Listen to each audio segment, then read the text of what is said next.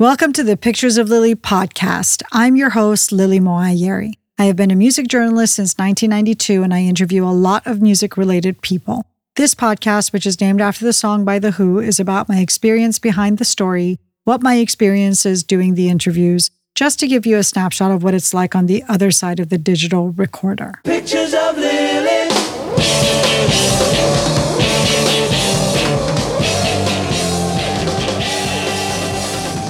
Thank you, everyone, for tuning into the Pictures of Lily podcast. This is episode 75. We publish monthly with a new episode posting on the second Wednesday of each month. You can find us on every platform by going to picturesoflily.com, where you can subscribe or follow us and also connect to us on Instagram, SoundCloud, YouTube, Pandora, and Amazon, although it's really best to listen to the podcast straight from the source at picturesoflily.com, as it is the highest quality audio and avoids copyright restrictions.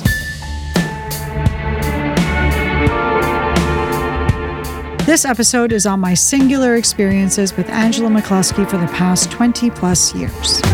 Here are my trains, soulless. The moment I could win, whistle down that I'm in cheap. Here are a few snapshots of my experiences with Angela McCluskey. For those who need an introduction to Angela, she has been a fixture in the global music scene for decades. She's originally from Scotland, but she's been a Los Angeles resident on and off for many years. Angela has worked in the music industry, but her impact is really as an artist, where her inimitable voice leaves an indelible mark wherever it lands. On a personal note, she's one of my top 5 female vocalists of all time, slotted squarely after Billie Holiday, who is my forever number 1. Her band, Wild Colonials, which includes her husband Paul Cantillon, was a staple of the Los Angeles scene for a long time. But I didn't cross paths with Angela until she became Telepop Music's featured vocalist. The French electronic group had a massive worldwide hit with her song, the Grammy-nominated Breathe, which was on their 2001 album Genetic World. I brought you something close to me, and left with something new.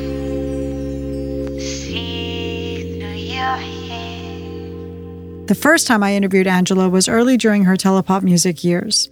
At the time, Angela and Paul were living in Paris, where Paul was working as a composer. Even over the phone, Angela was warm and easy to chat to. It was like catching up with an old friend. She left a wonderful impression on me. Almost 10 years after that, Angela had an album coming out called You Could Start a Fight in an Empty House. I had an assignment from Planet magazine to interview her pinned to the album. At this point, Angela and Paul had moved to Los Angeles, to Los Feliz, which is just up the street from where we live now. For years, I lived on the west side of Los Angeles and didn't, for a second, think of moving. And for years, my friends that lived on the east side kept encouraging me to move to that part of town. None of them were successful in convincing me. In fact, until I started teaching on the east side, I wouldn't even go to their homes for dinner. The day before Angela and I were scheduled to do our interview, she invited me to a party at her home. This was very kind, but strange to me, and I expressed that to her publicist. To which the publicist responded, "Angela says, come, there will be music, it will be fun." So I went, and it was the most fun. Angela and Paul are famous for their get-togethers. Among their extensive friends are all kinds of creatives, from musicians to actors, directors, producers. If there is a creative field, they know a bunch of people in it, a lot of them famous. To give you context, Angela is godmother to Lily Allen and Riley Keough, who is Elvis's granddaughter. And that's just 2 examples. There are a lot more. This is what Angela told me about fame in an interview we did for the LA Weekly. "I am not interested in being a pop star. It's an awful life. You can't really have fun. You have 17 handlers, but you can't buy a pint of milk. I've got very, very famous friends. They desperately want to have a great night out and go crazy, but it's impossible. You have to keep up this weird perfection. You can't do anything wrong." Speaking of not doing anything wrong, Angela has an unerring feel for design, and every corner of her home was unique and shaped by her in some way, including her rooftop retreat. It was very country French with a touch of bohemian Scotswoman. That particular party was their 17th wedding anniversary, and they pulled out all the stops. The whole house and garden were packed. I was there on my own, and I had loads of conversations with different people. Every conversation was great. Every person was interesting and interested. Then they started playing live music with all kinds of musicians jamming together. That night, moving to the East Side crystallized for me. I finally got what my friends who lived there were trying to make me understand. Until then, I thought people like me who were in creative fields, who went out to see bands on a regular basis, who still went to the occasional rave, but were responsible mortgage-holding adults were scattered around Los Angeles. At Angela's, I realized a large grip of them lived on the East Side. The next day, I started the proceedings of putting my place on the West Side on the market and began looking at places on the East Side. Angela and I did our interview, and this is what she told me about bringing 7 of her close friends together to support each other. I started by doing a creative pyramid. We would sit around a table once a week for 7 weeks and say, all right, what do you need? Everybody would concentrate on that one person for a week. Every day, they would think of a way of hooking this person up. The next week, we would move on to the next person.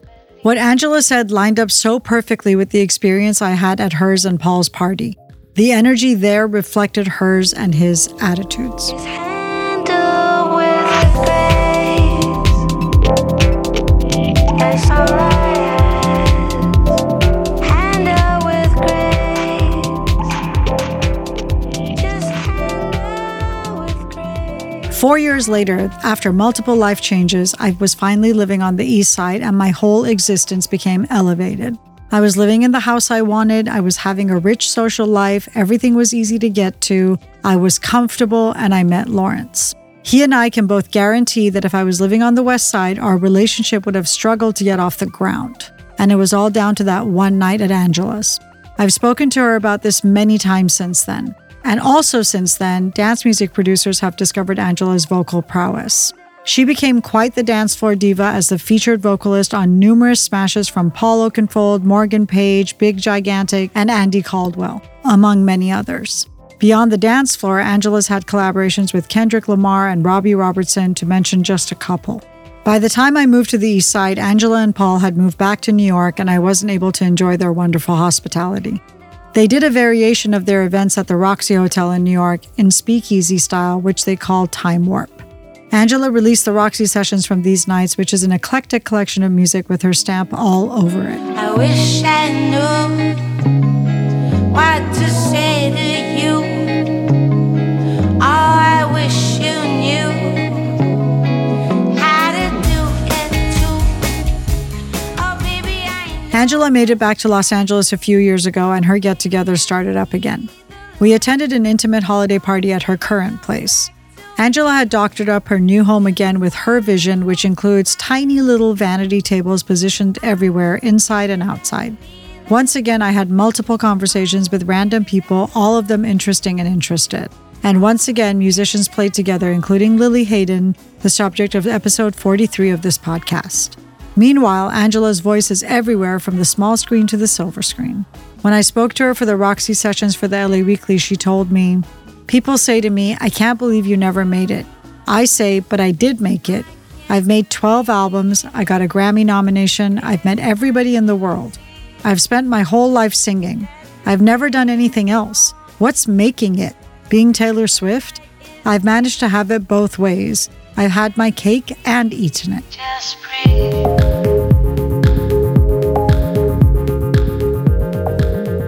Every time Breathe comes on the PA in any public location I'm in, and that happens a lot, I text Angela to tell her. This is what she told me about people messaging her whenever they hear that song. Every day, 10 times a day, from all around the world. Then she quoted what Michael Stipe said about her. Everyone's heard her voice, but no one knows who she is. Angela's on Telepop Music's latest album as well, and Breathe is still their most listened to song. She's working on a sustainable fashion collection, which is sure to be collectible, and she will be taking it around the globe in a multimedia presentation. Meanwhile, Paul is always composing, including for an upcoming NASA art installation. And they have their podcast, You Could Start a Fight in an Empty House, named after that album I interviewed her for. Their podcast is very conversational. They have casual chats about their varied experiences with all kinds of well-known people. It's quite entertaining. I'm used to it by now.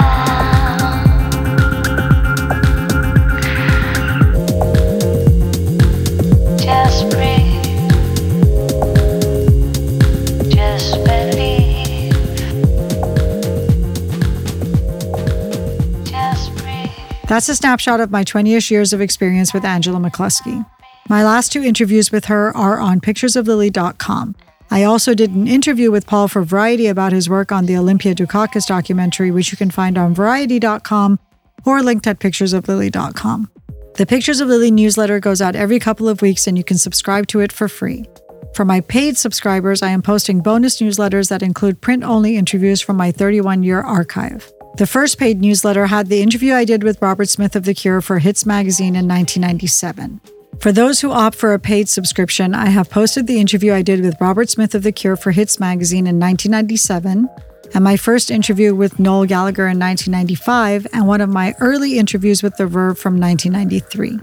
For founding members, I also posted the interview I did with Noel at the time of Oasis's third album, Be Here Now, in 2000, and an interview I did with Richard Ashcroft also in 2000 at the time of his debut album, Alone with Everybody. I will link the Pictures of Lily newsletter in this podcast if you'd like to subscribe to it for free. In the next month, I will be posting a couple of early print-only interviews with Johnny Marr. Johnny, coincidentally, is a friend of Angela's, no surprise, through Matt Johnson of The. Matt's song Love is Stronger Than Death and Angela's cover of it is my favorite thing Matt or Angela has done.